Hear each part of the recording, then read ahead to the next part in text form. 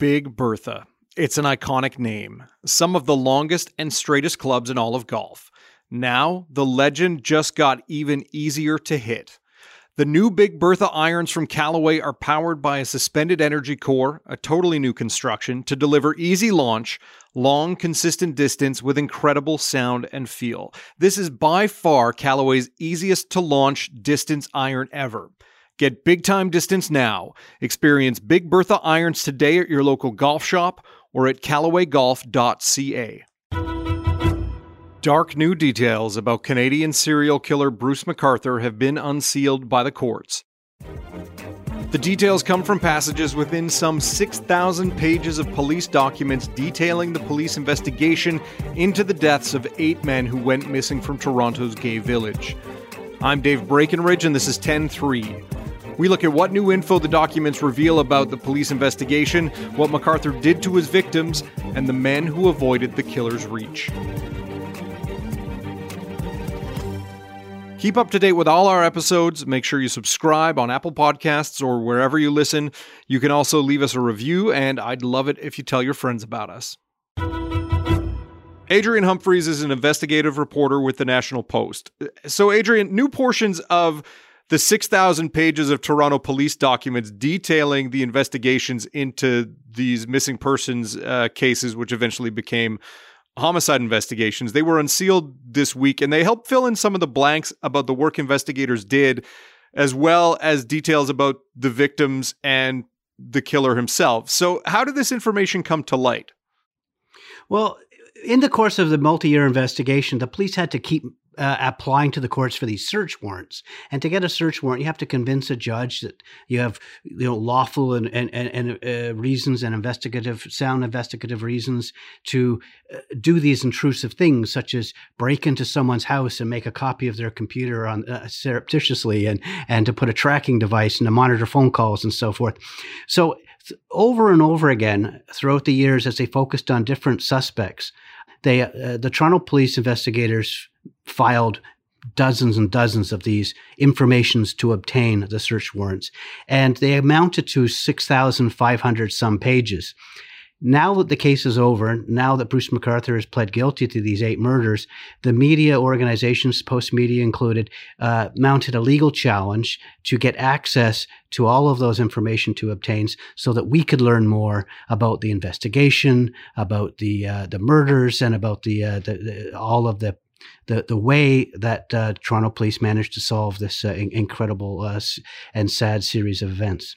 So what did we learn about the investigation into Bruce McArthur that we didn't know before? What about the police investigation came out as part of this unsealing? Yeah, so it's lots of sort of little things, important, but little details that had previously been withheld from the media. Like, for instance, while the police were focusing and narrowing their attention to Bruce McArthur, that they also investigated several of his friends and family as possible accomplices. The officers tell me that they actually thought it would be improbable for him to carry this out on his own without some help. And so they looked at some of his close friends who had various properties and some rural property. They looked at some of his family members who helped him buy and sell the van that he used to commit some of his crimes. They looked at his children, one of whom used to live with him, a roommate, of course. That seemed like a natural one to look into, because he lived with Bruce McArthur in a 2-bedroom apartment where many of the murders took place.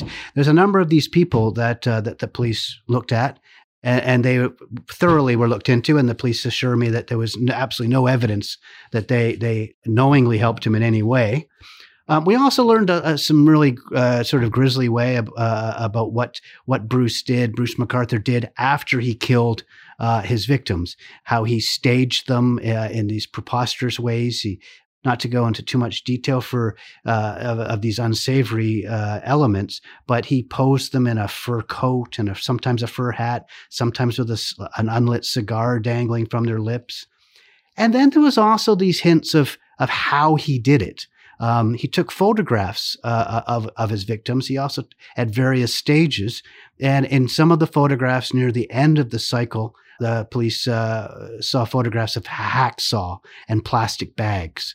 And when they raided the place where he was storing all his landscaping gear, they also found 2 large knives, surgical gloves, masks, and 4 hacksaws. And so that will give listeners an idea of what the messy end that these poor gentlemen faced.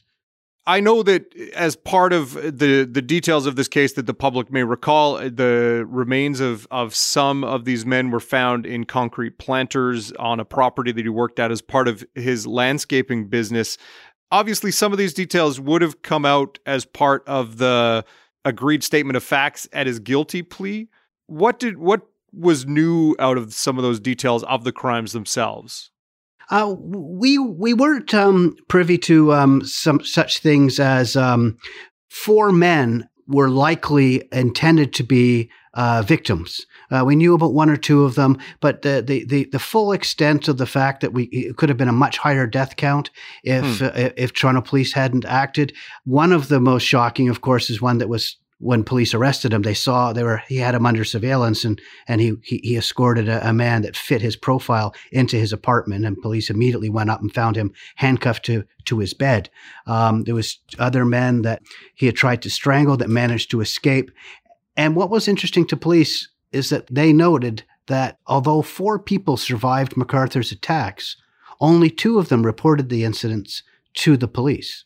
Wow. And this concerned the investigators that maybe there are other victims that survived that they don't know about, or maybe even other victims that were killed that they have not yet uncovered.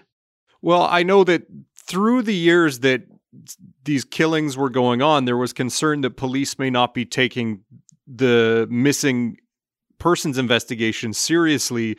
And I think, as we've heard surrounding this case, that there are concerns that people in the LGBTQ community may not feel comfortable going to the police. Either they feel the police may not take it seriously, or that they may have to reveal details about their personal life that they're not comfortable revealing. Did police offer any explanation as to why people may not have come forward?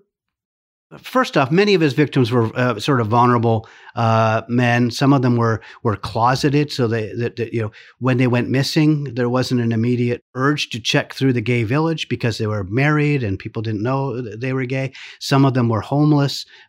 Many of them were drug users, drug abusers, some drug addicts that had. One of the men was facing bankruptcy. There was reasons that an investigator could throw to as a reason that why they would run away or be missing in a not such a troubling fashion.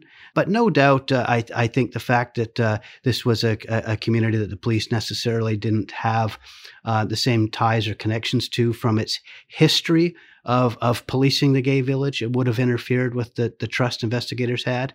And I think that was probably a very legitimate concern of the community. Now, you mentioned earlier that police had looked into whether MacArthur had any accomplices and investigated, or at least looked into his family, his roommate, and talked about things like selling a van really quickly.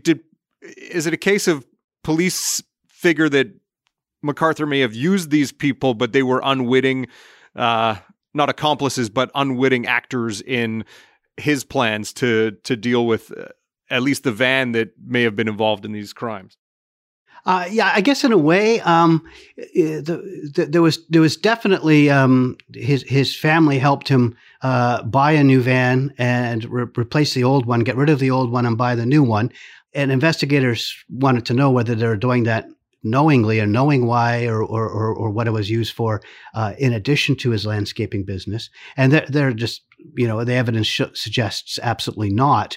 If my dad needed a new van and needed my help getting one, I would help him out too. Or if my father-in-law or my uncle, and that's what family are for. So the police evidence and what the police tell me is they thoroughly investigated these avenues and are convinced. And they always sort of add these at this stage. They're convinced that he really was acting alone in a knowing sense.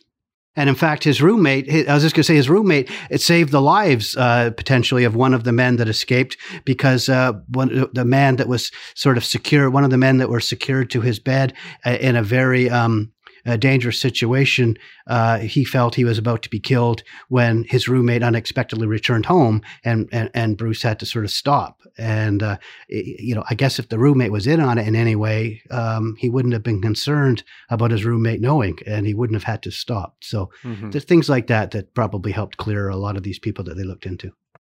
One of the things you touch on in your reporting is the fact that, Bruce was a very trusted individual, and he often had run of the homes that he worked on as part of his landscaping business. And in fact, that there were reports that he would take men to these houses. What can you tell us about that? Yeah, he clearly presented as a very trustworthy, safe person. Some of his clients, and these are people that would know him outside of the sort of the gay community, took to him. He was obviously affable.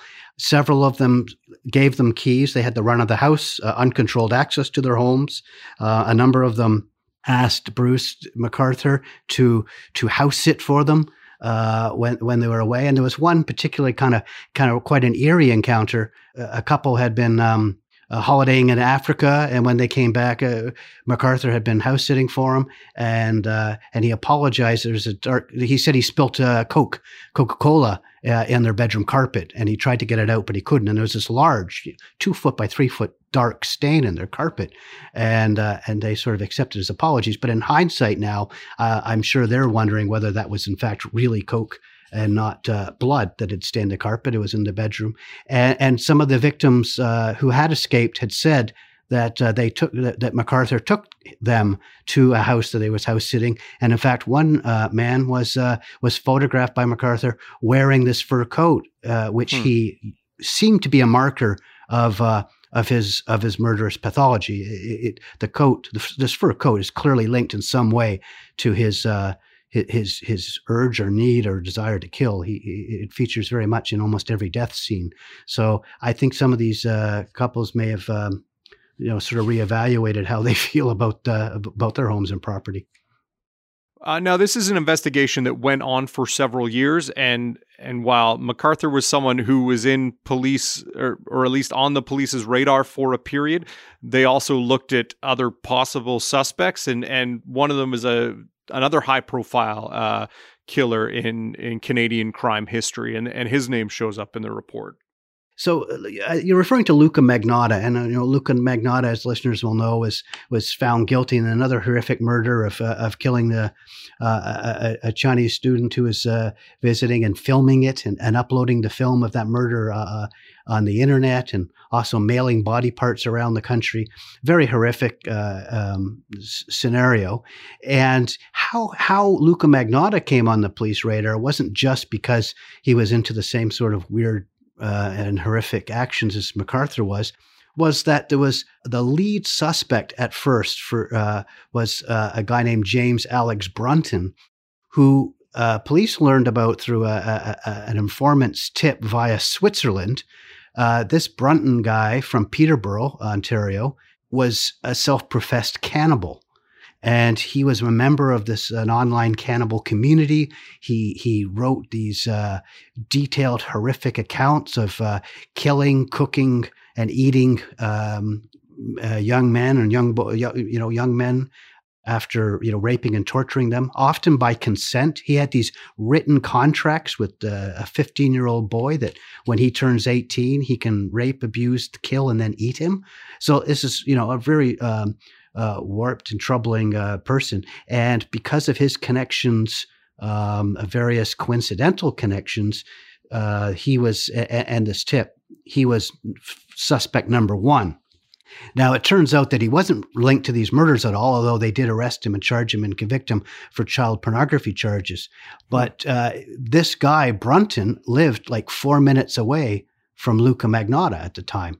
And Luca Magnotta had overlapping circumstances that with some of the potential victims that were missing of Bruce McArthur's. So he was an early suspect. Police got a search warrant to access his phones, computers, and hard drives.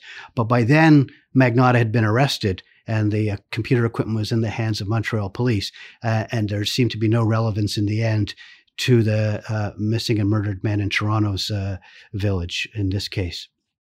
Now, a lot, obviously, in the documents about Bruce McArthur, about what he did to the 8 men that he killed and the 4 men who managed to escape.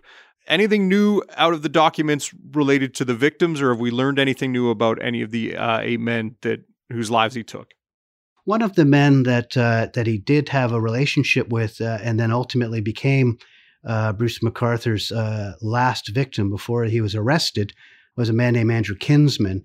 And police were, when they were going through his affairs, found a strange connection, not only a personal connection, a sexual relationship with Bruce McArthur, but also a very keen mutual interest in serial killers. So there's a sort of the irony here that Kinsman read a lot about them. They found some writings and documents and photos and movies on his hard drive about serial killers that have a very similar pattern of a victim, perhaps to McArthur.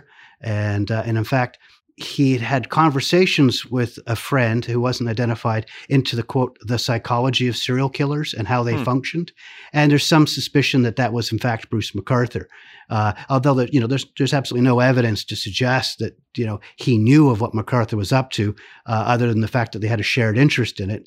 And ultimately, he became a victim of it and a very, tragic murder there. Andrew Kinsman was extremely well liked within the community and a very sort of responsible man, a landlord and so forth, and is very much missed. And I know some of the information in the police documents that we've reported on has been very upsetting to many of his friends and many people in the community. And that's sort of very unfortunate, of course, that his private affairs had to become public because of someone like Bruce McArthur, who ultimately just was there to murder him for his own pleasure and psychosis.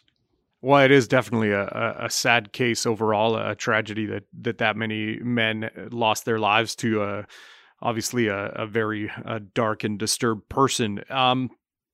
Given that this case has kind of, we've made it to the courts, he pleaded guilty, he was sentenced, he's been sent to prison.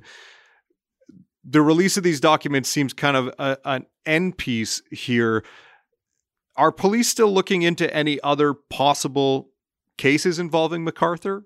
Or does this all kind of fall by the wayside as time goes on?